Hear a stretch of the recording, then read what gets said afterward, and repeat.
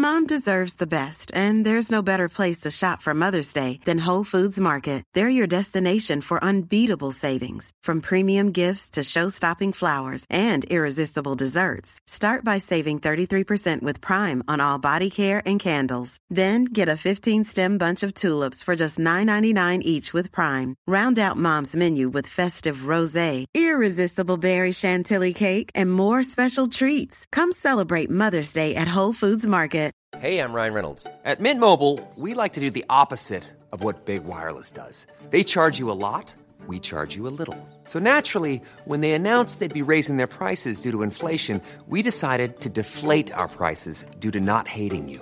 That's right. We're cutting the price of Mint Unlimited from $30 a month to just $15 a month.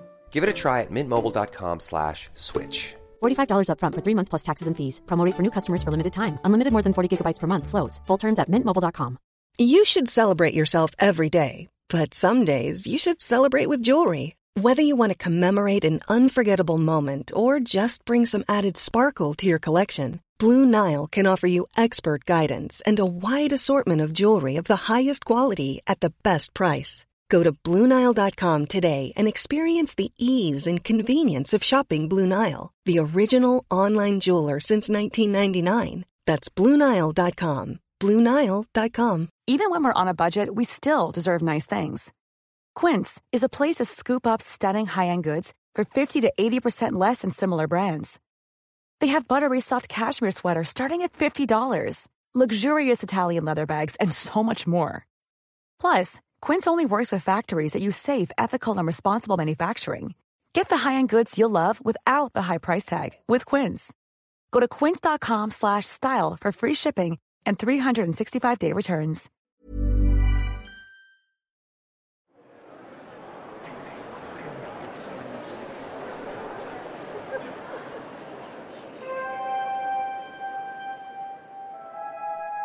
Beginners to stage, beginners to stage. How many times have I said not to touch the cross? Hello everyone and welcome to this Backstage at Cry Havoc episode. Today we are talking about the music of the show. And joining me to let me in on all the musical secrets are Armani Zardo and Sam Jones. Please, can you introduce yourselves with your pronouns and let us know your involvement in Cry Havoc? And let's go reverse alphabetical order, because otherwise, Armani, you're going to be first every time, and I don't think that's fair. So Sam, if you don't mind. Hi everyone, I'm Sam Jones, he, him, and I'm resident composer at Rusty Quill, and I wrote the music to Cry Havoc. Woo. Hey everyone, this is Armani Zardo, she, her, and I am the director for Cry Havoc. And I don't think I said my name at the top, so just in case you need that, this is Lowry, she, her, and I do several things on Cry Havoc actually, including hosting this Backstage series. Sam, we've had you on before talking about music in Rusty Quill in general, like in behind the scenes episodes and things. What's different with Cry Havoc? Is there a different method going on here? For sure. I mean, aside from stylistically, it was clear pretty early on from talking to Armani that she wanted this scored feeling to the soundtrack.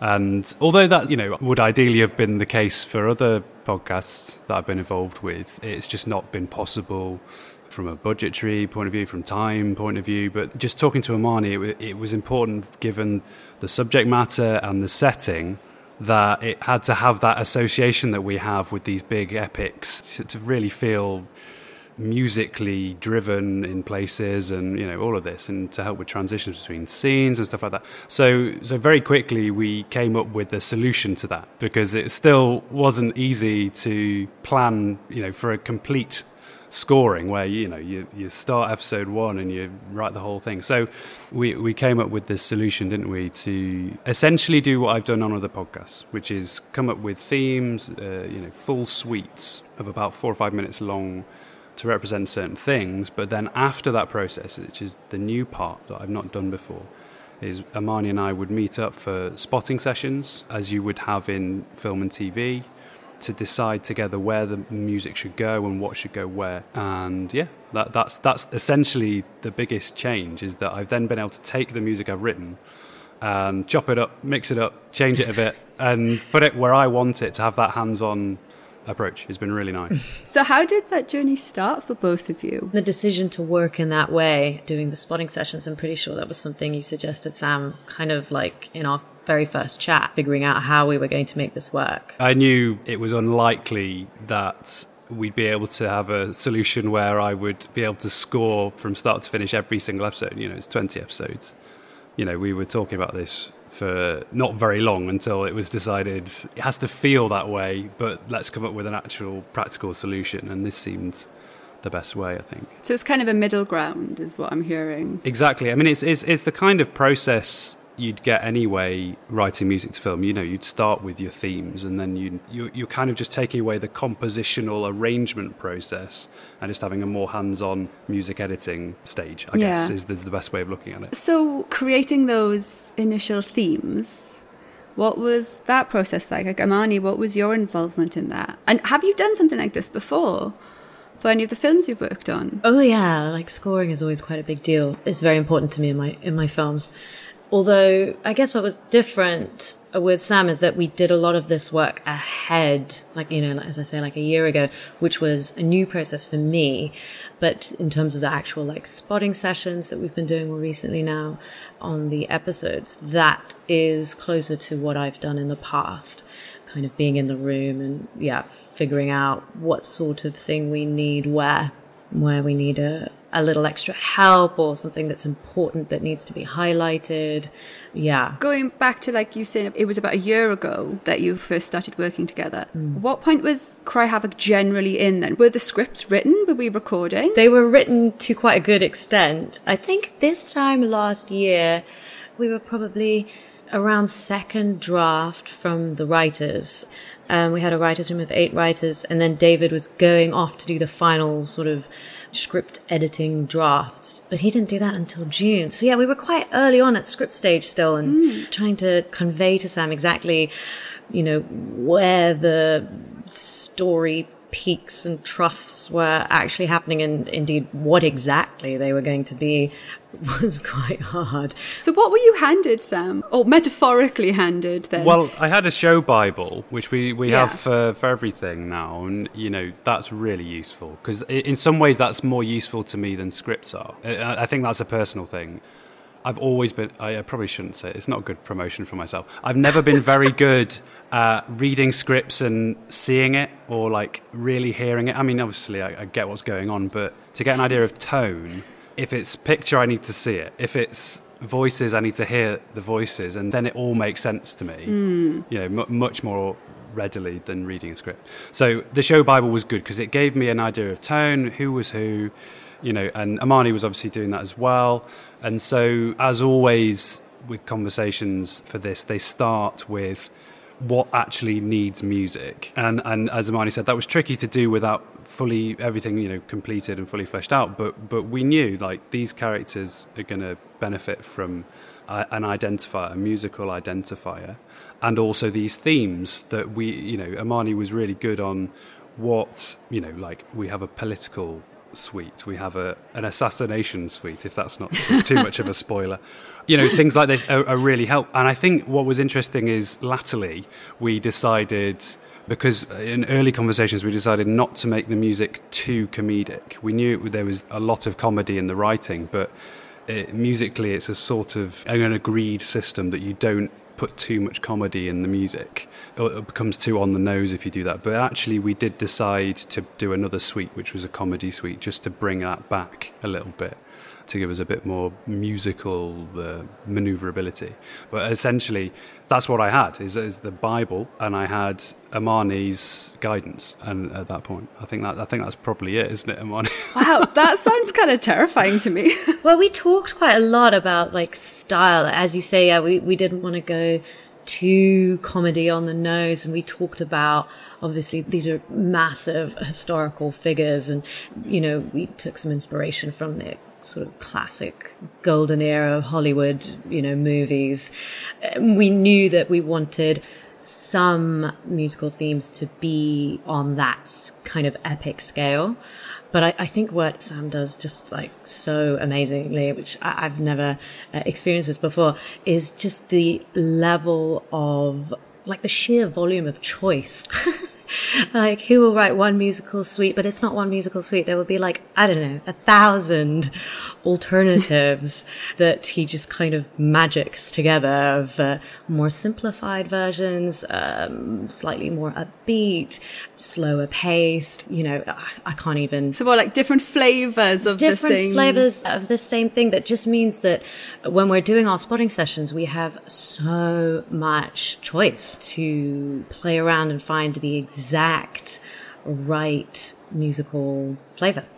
I think there's two things to add to that. I mean, firstly, we discussed that I'd send you something and you'd be like, actually, we could do with this extra flavor. And so I'd go away and do another little arrangement, stick it on the end, you know. And so a couple of them, I think, got expanded by a minute or so just to give us that extra musical tool to use. This is a process that's been developed now with Rusty Quilt for the last few podcasts, which is this idea of creating an editor's toolkit, which now I get to use, right? But it's all of these suites, you extract literally hundreds of assets from it, whether it be a little musical sting or a music bed. And this goes right back to conversations with Alex for, you know, Rusty Quill Gaming podcast, where he'd be like, oh, we need, you know, this so and such for, and you basically, there's just loads of audio files you can drag and drop them in and try and make them work, basically. So it's kind of a musical library for each show. Exactly that, yeah. Literally. The first time I went in for a spotting session with Sam, I was amazed. He has basically like, I want to call it like a search engine for to like search through his library of specifically designed, composed audio tracks that he then, you know, will have a chat and be like, oh, maybe we need something a little bit like, you know, plinky comedy bed, I don't know what. And he'll be like, oh, I think I have an idea of what we could use, and he will search it and there will be like 5 options. Types plinky into the search engine. Luckily, that's built into the software that I use, so as long as I have all the audio in there, I can find it. But what I do also have is a very nerdy spreadsheet where I've listed all of those files and colour-coded them. That's the bit that's, you know... We love a colour code. Amazing. Love a colour code. But you have no idea. This is like a spreadsheet, like thousands of lines long. Like, I've never seen anything like this. Maybe not thousands, but I think it's a couple Feels of hundred. Like thousands. It's a couple of hundred. So could you please talk me through what a spotting session is and what your spotting sessions look like? Like literally, how does it start? What are you using? What are you working from? So I've downloaded the pre-masters that Kathy has very kindly done, sorted out. And so I've got those layers of SFX and stuff. So just in case the pre-master is, let's use episode 3, for example. We've edited episode 3. It's got the vocal cuts in there, the soundscaping, the sound effects are in there. And Kathy has done what we call a pre-master, which is basically balancing that without the music. And then that gets sent to you, right? Yeah, perfect. It's essentially like getting the cut of a film without music on. It's having everything that I need to be aware of, or that we need to be aware of, that we're listening through, and we can get a sense of where music's needed. And that's it. We sit down next to each other, don't we, and press play. Yeah. Is the best way to do it. We'll listen together, yeah. You know, we'll both just pitch in. We'll be like, we need something there, or I'm getting a sense of this could be elevated, or quite often leads up to scene changes or over a scene change. We definitely tend to put something there, don't we? Yeah, we go kind of like scene by scene. We'll listen together to one scene and, you know, kind of get the transition and see if that particular scene needs anything or not. It was interesting actually with episode 3, which we just spotted this week, that's the episode where Mark is down in the docks and Cleopatra arrives, and we have this shifting perspective of quite brief scenes from Mark and Antylos on the docks up to Cleopatra and Charmian on the ship. And it's funny because in the script and, you know, in recordings and the way I think of it, it's very much lots of little scenes. But working with Sam through it, he was able to sort of just look at it from a broader perspective and be like, okay, no, so this is actually like one big scene. We need to find what we can do is use the music as a means of suturing it all together, which was so helpful as a way of thinking of it. That's it. At the end of the day, I'm the first audience member, right? So exactly. I kind of give that initial, it's not feedback, but it's that initial reaction. So what can the music do to then improve that listening experience or enhance that experience of tying that narrative together somehow? Yeah, it's so helpful also actually because I've listened to it so much now that actually being in there with Sam who's listening fresh for the first time, it's nice to be able to gauge, okay, good, that bit is funny, that bit is tense. And then when we chat about it, like, okay, cool, we're on the same wavelength. It's very reassuring.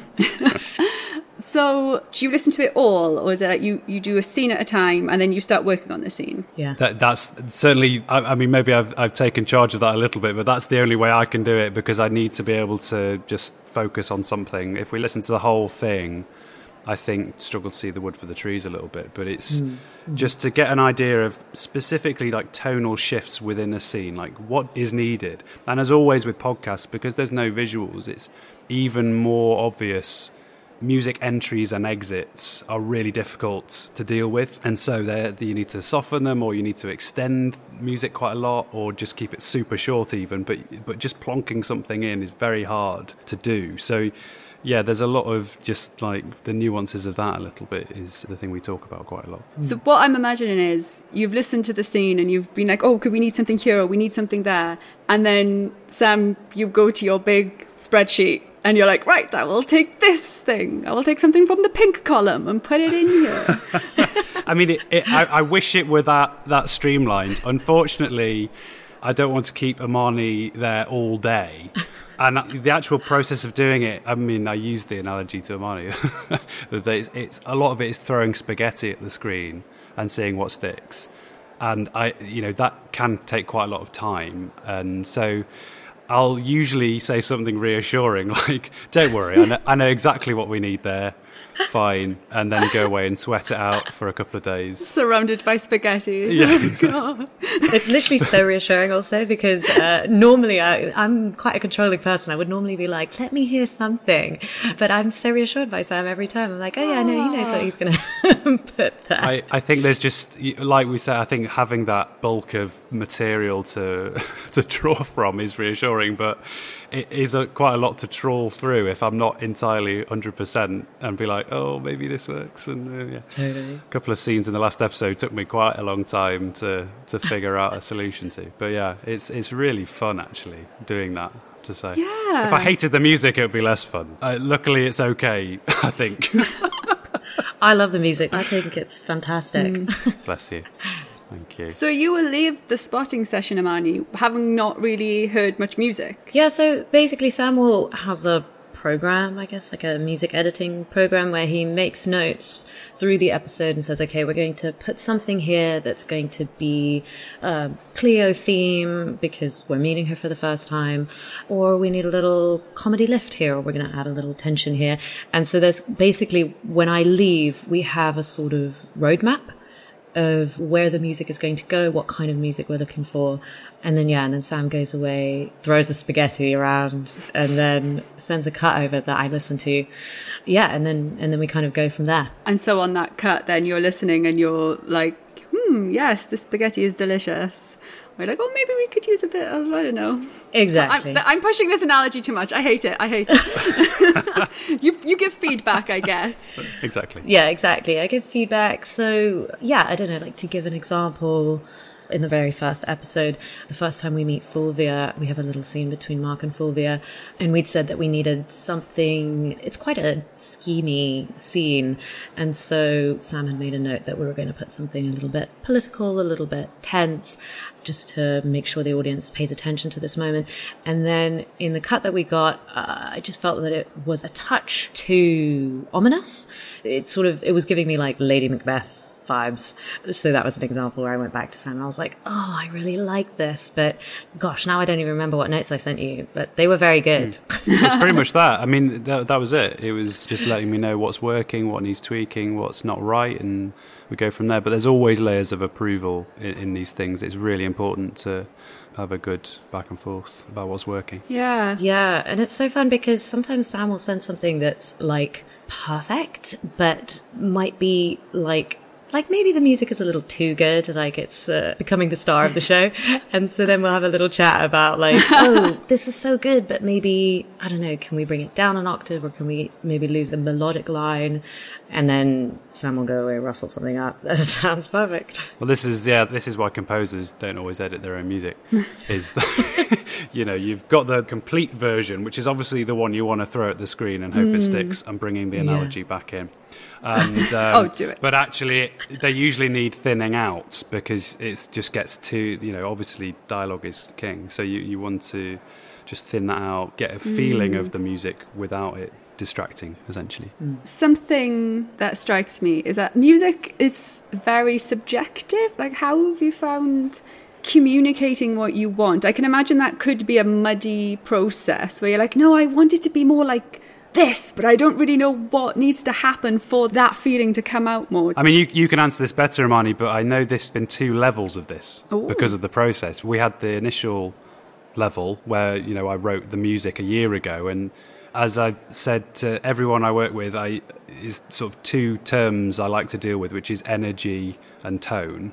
And I don't want to hear instruments. I don't want to hear any of this stuff. I just want that's the sort of feedback I want to deal with. And then there's this new level, isn't there, where we're spotting, and it's like more to do with mood and emotion, I guess. Does that sound right, Imani? That sounds right, although now I'm thinking I definitely was weighing in on instruments at the beginning of the process. Oh, well, you sent that video, didn't you? Because we wanted... So on top of the sort of, I hesitate to say cliche, because we wanted that element of swords and sandals, orchestral, big music, but we also wanted a level of authenticity of, like, smaller ensembles from maybe Middle Eastern and Mediterranean sounding music, and that's where you were really helpful. Actually, you sent me some YouTube videos of the kind of sound you were after, and so there's definitely lots of that going on. Good. I'm glad that was helpful.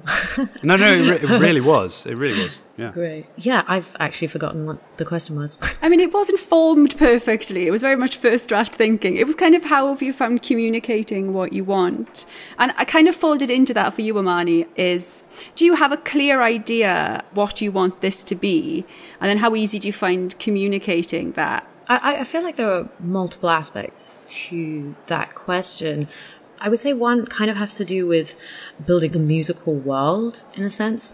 And a lot of the work that Sam and I did last year meant that we had kind of built this world. Yeah. And there were, bits where I was like, gosh, and this is also my inexperience working in audio, where I was like, oh, is this theme going to be too much? Is this suite going to be super distracting? And not realizing that Sam was going to have all these multiple versions and options for us to find the exact perfect thing.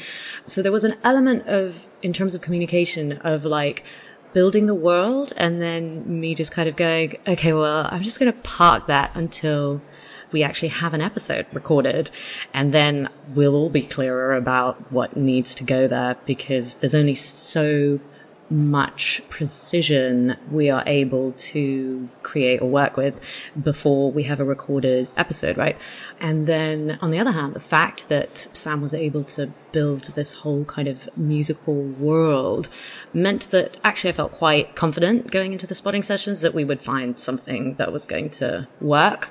And also if we don't, then I'm hoping that Sam would write something. So this is the joy of having a composer at your working with you. It's amazing. That hasn't happened yet, has it? But we're quite early on in the music. It's about to, but I don't want to call it laziness, but there's definitely been moments where I could have, but found a solution, through a bit of jiggery pokery. But essentially, it's a combination of using stems and various audio processing to make things fit in terms of timing and tuning and things like that. But so far, I think it's been fine. But there's definitely going to be moments where it's just not feasible to stick these audio parts together. Yeah. It needs to be a bit more nuanced than that. I'm sorry, I'm going to hop in there just to clarify. I don't think it's lazy of Sam at all to be doing some jiggery pokery.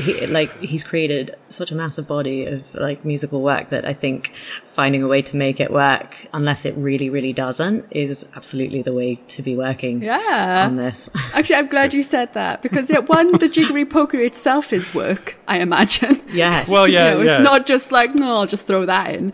Yeah. Well, as I said, if the spaghetti isn't sticking, Larry, you see. You've got to cook more spaghetti. Yeah.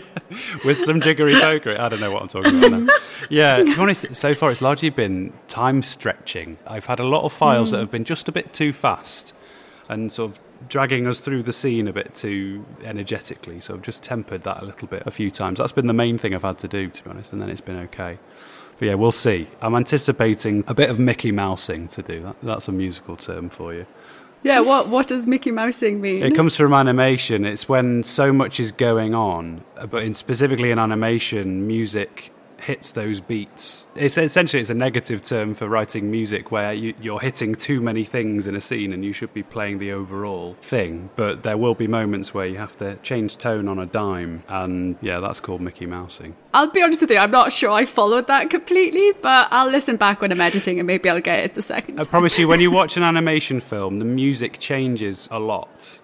Particularly, think of like maybe Tom and Jerry is a better example. If you think about the music, it's changing constantly. Yes. There's loads of little ideas. And that's because they're hitting very specific points in the action.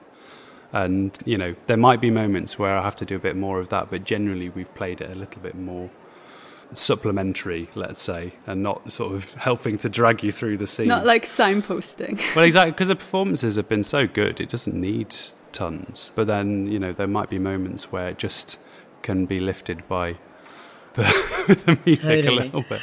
Totally. Yeah. I was going to say that there have been some quite funny... Obviously, I know the story like so well now, having been involved right from beginning script stages. But it's funny doing the spotting sessions with Sam. I feel like I'm hearing the scenes kind of fresh some of the time. One of the interesting things has been sort of very funny scenes where David's writing is just like joke, joke, joke. And we're like, which bit do we like highlight? Like, which bit do we do the like bum bum psh for? Yeah. And then we have to find a different solution, sort of different kind of musical solution. A swords and sandals version of budum-ch. Yeah, exactly. I actually really want you to try and fit a budum-ch in there now, please. Yeah. Maybe in one of the bars, there could be a jazz quartet in the corner. You've created so many elements, it sounds like, Sam. Are you worried that you won't use them all? You have to use them. Oh, I'm worried about that. That's the other reason that I think the jiggery pokery is very valid, because what if you don't use them? Well, the reality is I won't. And I see it more as, I do have these complete suites, which I sort of see as, pieces of music. And that's the whole thing. And, that'll get released somewhere in the ether and people can listen to it. And, parts of those will be in their complete form as well under the podcast. But all of the assets, as I call them, they're just all part of that greater whole as far as I'm concerned. They just give inklings of, what that suite represents. It's just a little taster. And so that's, if I use them, great. If I don't, me and Amani, as we go through this, we're going to have favourites. We already do have favourites. Yeah. That we're going to keep using, and there'll be others that aren't so successful. I'm totally fine with that. Honestly, the amount of music that composers write that no one ever hears is used to it by now. Oh gosh, that's so sad. Well, it's like any creative thing, isn't it? There's the stuff that you've got to think of as getting you to where you are, and then there's that's very true. You've set my mind at ease now, describing it as like, the big suite is like the whole, and then you use parts of it, but you had to have created all of it to make that one whole. And it's okay if not all of it gets used. Exactly. We're actually coming to time. Is there anything that we haven't hit that you'd like to mention that you feel like needs a mention? I'll just say a very small one, just a very quick thanks to my performers in the score. Very lucky to have, like I mentioned them for Trice Forgotten as well, and I actually had some of the same people I was raving about. Oh, great. about my flautist, Tony. Yeah. This guy who played on Avatar and things like that. Tell us his full name. Tony Hinnigan, fantastic flautist, plays on loads of Hollywood scores, and was very, very fortunate to have him for this as well. And also, you know, other players, friends of mine, and new faces as well. So thank you to those people. It really, really made a difference. Thanks, Amani, as well. It's going really well, I think. We're having a great time. I'm having a great time. I'm so excited to listen to a final, like a complete episode. I can't wait. I do the vocal cuts, so I'm right at the start. I haven't heard any of the world yet, really. So that's exciting for me. You're in for a treat, if I do say so. As are all the listeners. Well, they know, because they've already listened, we hope anyway, to at least 6 episodes. On that note, I'll say thank you very much, both, for joining me. And thank you, listeners, also for listening. I hope you're enjoying this series, and I hope you're enjoying Cry Havoc itself as well. For now, I'll say goodbye. And Amani and Sam, would you like to say goodbye too? Yes. Goodbye. Thanks, Larry. Thanks, Bye-bye. Larry. Thanks, Sam. Bye, guys. Backstage at Cry Havoc is a podcast distributed by Rusty Quill and licensed under a Creative Commons Attribution, Non-Commercial, Share-alike 4.0 International License. It is directed by Amani Zardo, produced by Laurie Ann Davis, with executive producers Alexander J. Newell and April Sumner. This episode was edited by Laurie Ann Davis and Catherine Vernella. Thanks for listening.